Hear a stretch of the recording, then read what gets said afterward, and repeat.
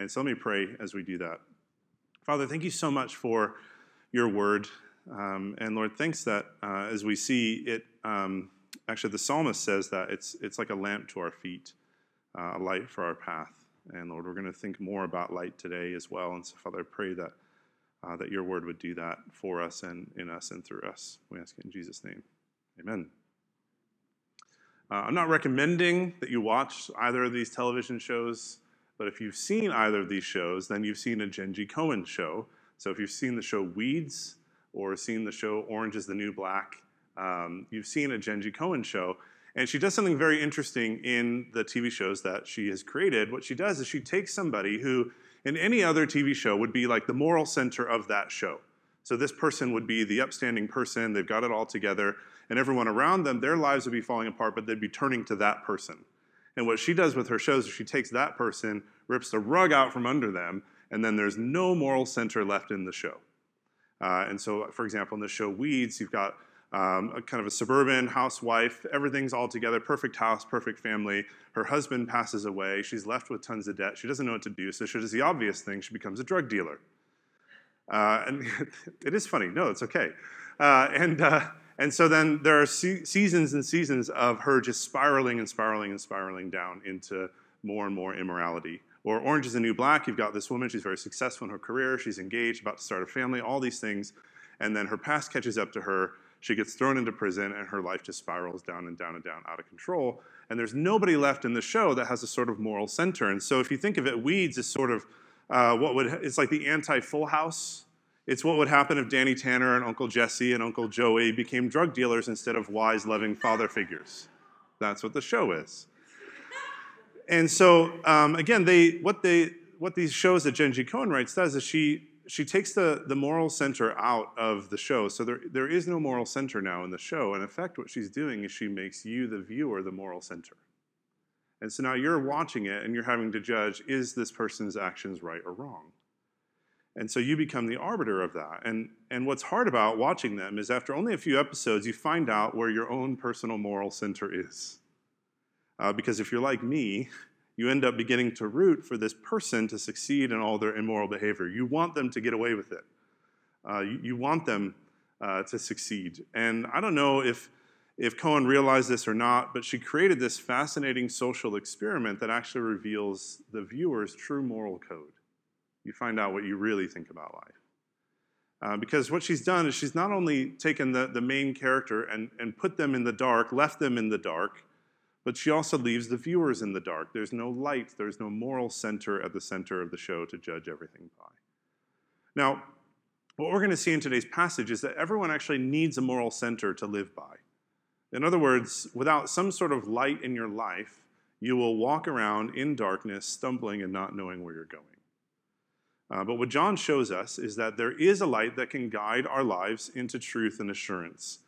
And not just like enough truth and assurance to barely scrape by, but as he says in chapter 1, chapter 1, verse 4, he says he writes this whole letter so that our joy will be complete. With the right thing at the center of our lives, we could actually be filled with joy. And so if there's nothing at the center of a person's life, then, if you're living like a character in a Jenji Kohan show, no sort of guiding principle for life, then the things in your, basically what that's saying is you're in darkness. The things in your life, you're just kind of floating around and you're in darkness. And so it looks like this first little drawing I've done for you. There's all these things, in your life. So there's your relationships, and there's your marriage, and there's your work, and there's your finances, and there's what you do with your body, and the urges that you have. And all these things, they're just there, floating around in the darkness, and you're just stumbling through. And if that's how you feel, then what we see in this passage is if you place Jesus at the center, he works like a magnet, drawing in and giving life and purpose, or to use John's language in this passage, to bring all the areas of your life into light. And that's the next image there. You have Christ at the center, and like a magnet, he draws them into the light towards himself. And so in this passage, John gives us a couple of ways, two ways to check if you know Christ or not, if he's really the one who's at the center of your life. And then he gives one profound truth to make sure for you to know that he's at the center. And so those are our 3 points. There's 2 tests, the character test, the social test, and then there's a really profound truth. And so first, let's look at the character test. Look again at verse 3, if you still have that open. He says, we know that we have come to know him if we keep his commands. And then he goes on in verse 4 to say, if we don't do what God commands, then the truth is not in us. And in verse 5, he says, if we obey God's word, then God's love is made complete in us. So 3 different ways of basically saying the same thing. And so what's he talking about here? He's talking about obedience. He's talking about character. And what he's ultimately saying is, if you really know God, if he's really at the center of your life, if he's your guiding principle, if he's the light of your life, the test of that, to know if that's true, is your character will be changing. You will move from less obedient to God's word to more obedient to God's word. In other words, God will actually be guiding your life. His words will actually be guiding your life. In all those areas that we talked about, you'll actually start to obey what God says about your relationships, what he says about your finances, about your parenting, about your marriage, about your work, about what you choose to have as entertainment, whether you watch Weeds or not, about your possessions, about what you do with your body. And so if God is at the center of your life, then what this passage is saying is actually your character will be changing. Now, what is a person's character? A person's character, it's who they are. It's how you act. It's what you say. It's what you think. A person's character is what comes out of you, particularly when no one else is looking or when you're under stress or pressure. And we've used another word here at Christ Church lately to describe character, and it's the word wisdom. Because remember, what is wisdom? What did we talk about a few weeks ago? Wisdom is persevering in doing what you learned from Jesus. Put that another way, persevering in doing what is right, even or especially when it's hard, when the storm comes, remember? When you don't feel like it. And so the person who does that, Jesus says, that person is wise, or that person is a person of character. And what John is saying here is that a person who knows God, that person will say things, think things, and act in ways that are obedient to what God says in his word, even or especially when it's hard or you don't feel like it. If you know God, that's what's happening. And that's how you'll know, John says. You'll know you know God if you're growing in your character. Well, how then do you know if you're growing in character? Way back when I was in high school, I played on the basketball team, and I was not very good. I sort of made it on the team by the skin of my teeth. And so what I would do every summer is I would go to as many basketball camps to learn the skills and to get better at the game as I possibly could. And one summer, I went to Northern Illinois University's basketball camp, not like a prestigious basketball school or anything, but it was the biggest school nearby. And so I went to their camp, and you start out, it goes Monday to Saturday, and you work really hard all week long. You show up for 6, 7, 8 hours a day. You're working on your skills. And at the end of the week, they gave away several awards on the last day of camp. And so they gave out the Best Defender Award, and they gave out the Best Scorer Award, and they gave out the Best Rebounder, and the Hustle Award, and the best award of all, the most valuable player at the whole camp, like 100 kids, who's the most valuable player. I did win an award that week. But it wasn't Best Defender. It wasn't Best Scorer. It most certainly was not the Hustle Award, because my nickname on the team was the Sloth. The award that I won was Most Improved Player. No, don't be impressed. Don't be impressed at all, because that award is really another way of saying when you showed up on Monday, you were pretty terrible, and by Saturday, you're not as terrible. That's the whole, it's a backhanded compliment, that award. But notice something about the nature of these awards. All the other ones, right, the best scorer, the best defender, the MVP, all of those awards, they're given out based on comparison to other players. But Most Improved was given out on comparison with yourself. Which player was better at a certain skill than everyone else? That was the nature of the other awards. But Most Improved is compared with, how was that player different now than when he came in? And the way that we know we're growing in our character, it's like that. Not am I better than another person, but am I more patient, more kind, more humble, less envious, less proud, less easily angered than I was last week, last month, last year? Now look again at verse 3. And do you see where it says the word keep? It says keep his commands there in verse 3. Now the NIV translation that you probably have in front of you if you're using one of our Bibles, it kind of smooths this over a little bit for style, but that phrase, it's actually repeated 3 times in 3 verses. It's the same word for keep each time. And when that word is used in other places in the Bible, it actually has the idea of like a long duration of persevering. And so really you could translate it as persevere in God's commands. And the idea, it's actually one we've talked about quite a bit over the last couple of years. It's the idea of a long obedience in the same direction.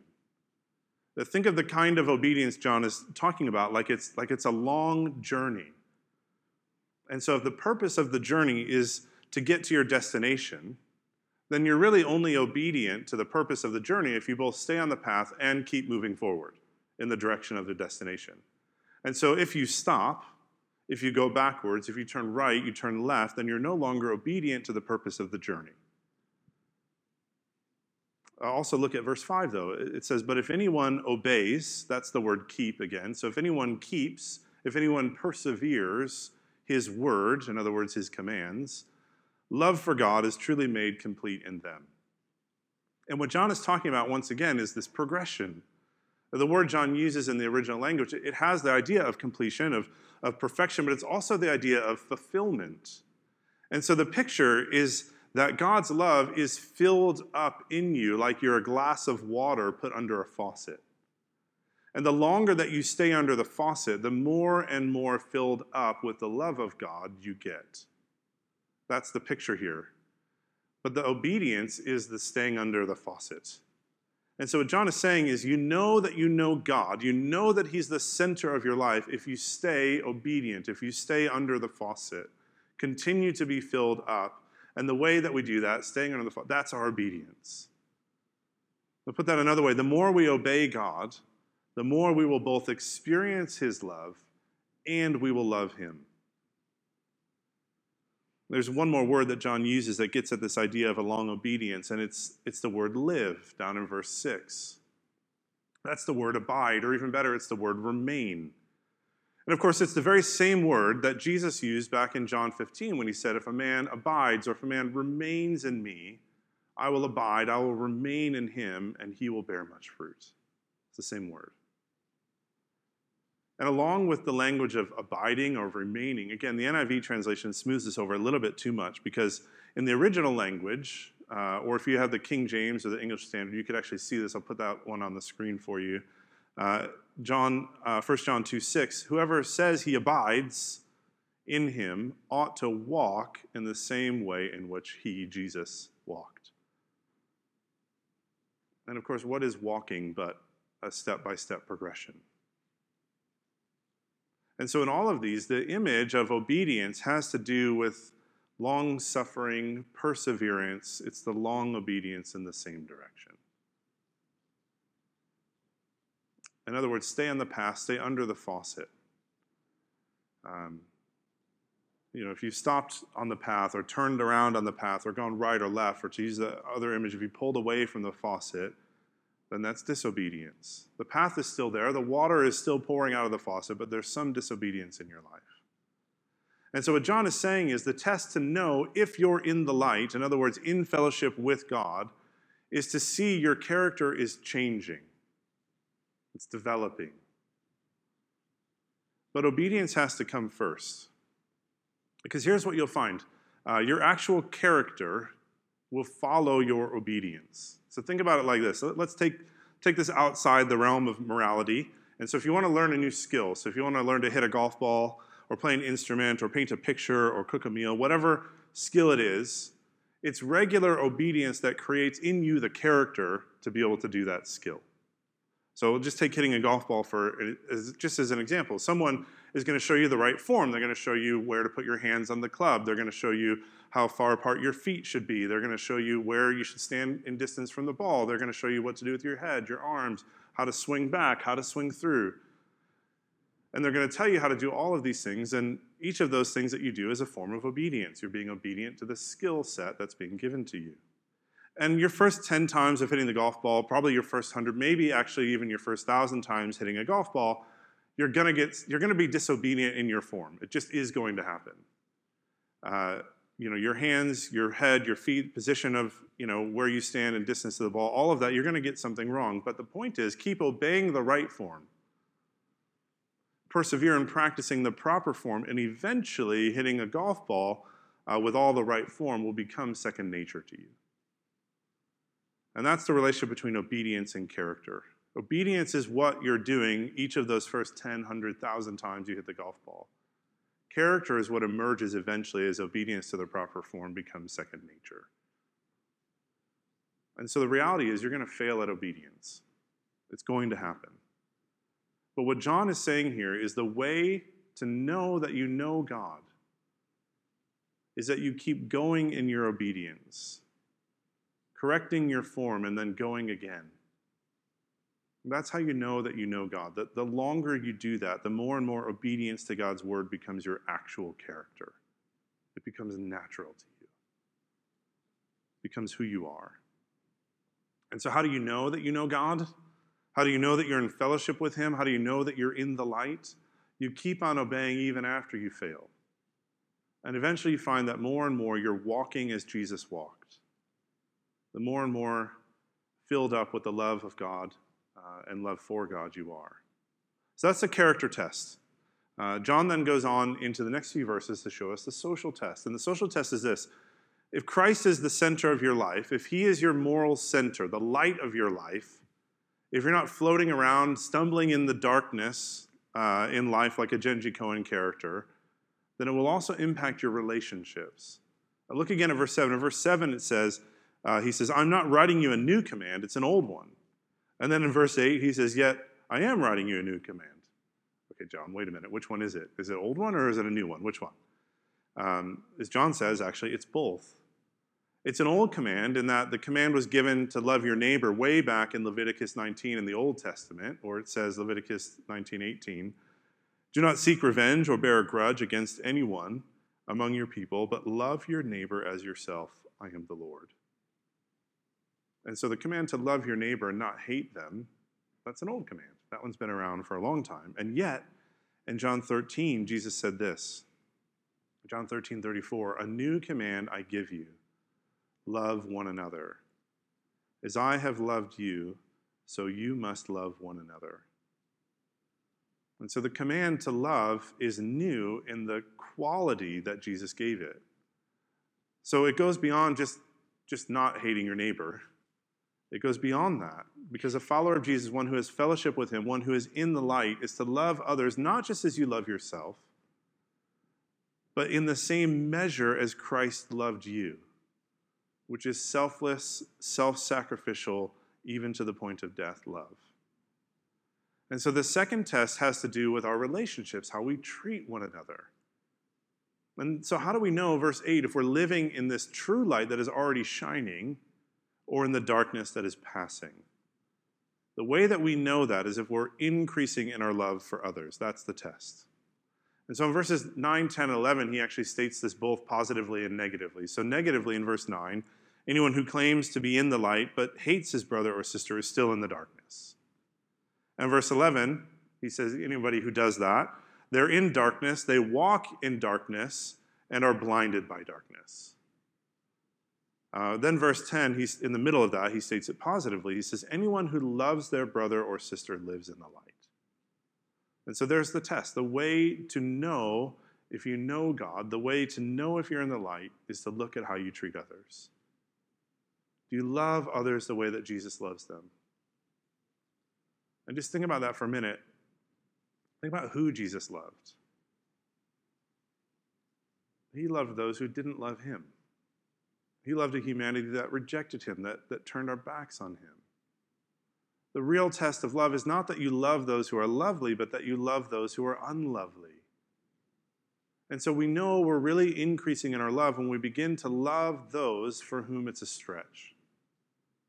That we actually have to reach beyond ourselves to love someone that we don't want to love. That's how we know we know God. Because that's the extent of the new command. It's to love as Jesus loved. So here's the two tests again. Are you growing in character and obedience to God? That's test number one. Test number two, are you growing in your love for others? Especially those who are for you the hardest in your life to love.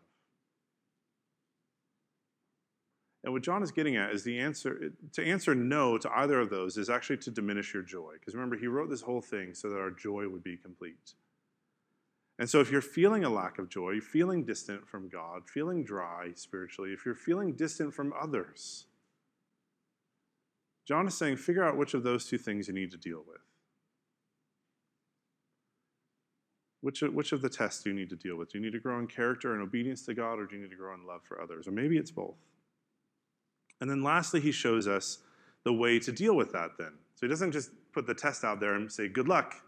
He actually shows us what to do with it. And the way to have Jesus Christ at the center of our lives, the way for Jesus, like a magnet, to draw to himself every area of our lives, to bring his light into them, that's point 3, and that's the profound truth.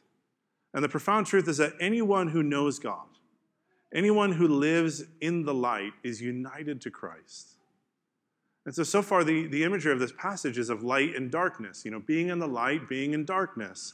But there's another image that John has slipped in, and that image is the image of union. Now just scan back through and notice how many times John uses the word in these few verses. He actually uses it 16 times. I counted it for you. You don't have to. 16 times. But look even more closely at how he uses the word. Verse 5, this is how we know we are in him. Verse 6, whoever claims to live in him must live as Jesus did. Verse 14, the word of God lives in you. Verse 15, if anyone loves the world, love for the Father is not in them. And so this profound truth that John has not so subtly slipped in here is union. Now, what is a union? What is union? Well, there's a few ways you can think about it. One is like a marriage. What happens in a marriage? You have a groom, you have a bride, and they unite together. And the actual coming together of a bride and a groom in the union of marriage is them unifying in every possible way. They unify spiritually, they unify physically, emotionally, material. Everything that was the groom's becomes the bride's, and everything that was the bride's becomes the groom's. And they're united together. Another way to look at it is like adoption. You have a family, and there's a child that needs a parent, and they bring that child into their home, and everything that belongs to that family now belongs to the child. And all of the things that the child brings in, all of its hurt and all of its pain from being needing to be adopted, they bring that into the family, and all of that becomes the family's. Just really tangibly, it's less than a year ago we celebrated joining our 2 churches together. And when we did that, everything that belonged to Christ Church at Griffith Park now belongs to Christ Church Los Angeles. And everything that belonged to Christ Church Los Angeles now belongs to Christ Church at Griffith Park. Everything unified together as one body, one church. And all those unions, what is at the very core of them, when 2 people are united in marriage, when an adopted child is united to their adoptive parents, when 2 churches join together as one, all that is yours becomes mine. All that is mine becomes yours. That's what a union is. And so what that means is when John is saying that you are in Christ, that Christ is in you, that his word dwells in you, what that means is that we're united to Christ. Everything that's his becomes ours. Everything that's ours becomes his, which means he becomes our moral center. He becomes our guiding principle. Jesus Christ becomes the magnet drawing together every area of life that was previously floating around in the darkness. Look at this in verse 12. I am writing to you, dear children, because your sins have been forgiven on account of his name. What does it mean to have your sins forgiven on account of his name? Well, go back to that first drawing that we had. Think about that. If there is sin in your life in any of these areas, and you don't have Christ at the center, you don't have him as a magnet drawing everything towards himself, the best you can do to try and deal with it is to clean it up yourself. But the language that's used here is like we're stumbling around in the dark. We'll never be able to get to them all. You can try, but at best you'll end up a legalist with absolutely no access to joy because you'll spend all your time worrying about perfecting each area. The other option is you can just give up. And that's what's so revealing about the Genji Cohen shows is that you watch the characters and they end up just spiraling. They give up and they end up spiraling so out of control you completely lose yourself in the process. But to have your sins forgiven on account of Jesus, on account of his name, is for him like a magnet to draw every area of your life into himself and for his righteousness to overcome every sin in every area of your life. And that's what the other drawing is. It's to be united with Christ, and that's for all that's his to become yours, all that's yours to become his. It's to draw a line from the gospel to every single area of your life. Anywhere that you've been disobedient, anywhere that you've been living in darkness, anywhere that you've been unloving towards others, to be united to Christ is to have his light shine into that area of your life. Put it this way, all your darkness becomes his, and all of his light becomes yours. In fact, do you know what happened to Jesus at the cross? Do you know what happened when he died? The sky turned dark. Jesus, he was crucified in the morning. He was arrested at night, trial through the middle of the night, nailed to the cross in the morning when the sun was up. And it actually says in Matthew, Mark, and Luke that from noon until 3, the point in the day that the sun is at its brightest, it actually says the sky turned dark. In all three, Matthew, Mark, and Luke, it says that darkness covered the land. And do you know what that's a picture of? That when Jesus Christ died on the cross, he took your darkness. All the darkness that is yours became his. And then do you know what it says over in Ephesians chapter 5, verse 8? It says, "For you were once darkness, but now you are light in the Lord." There's that language again, that union language again. What that's saying is that we are light. We become light by virtue of our union with Christ. By being in Christ, all that is his, all the light that is his becomes ours. And so how do you live in the light? How do you find a guiding principle for your life that brings light? John is saying, be in Christ. Let Christ be in you. Be united to Christ. Bring your darkness to Christ, and he will bring you his light. In other words, think of all the areas in your life that you feel are in darkness and begin to draw a line from the gospel into those areas. And so are you in darkness in your relationships? And what would it look like to think about in your relationships one who knows you and yet loves you anyway? Are you in darkness in your finances? Are you struggling there?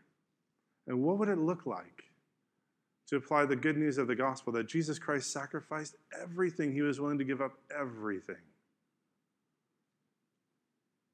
Are you in darkness in your marriage? What if you connected that to the light of Christ? And to think about that actually the Bible says that the gospel and marriage explain one another. That the picture of a healthy marriage is one where there is self-sacrifice.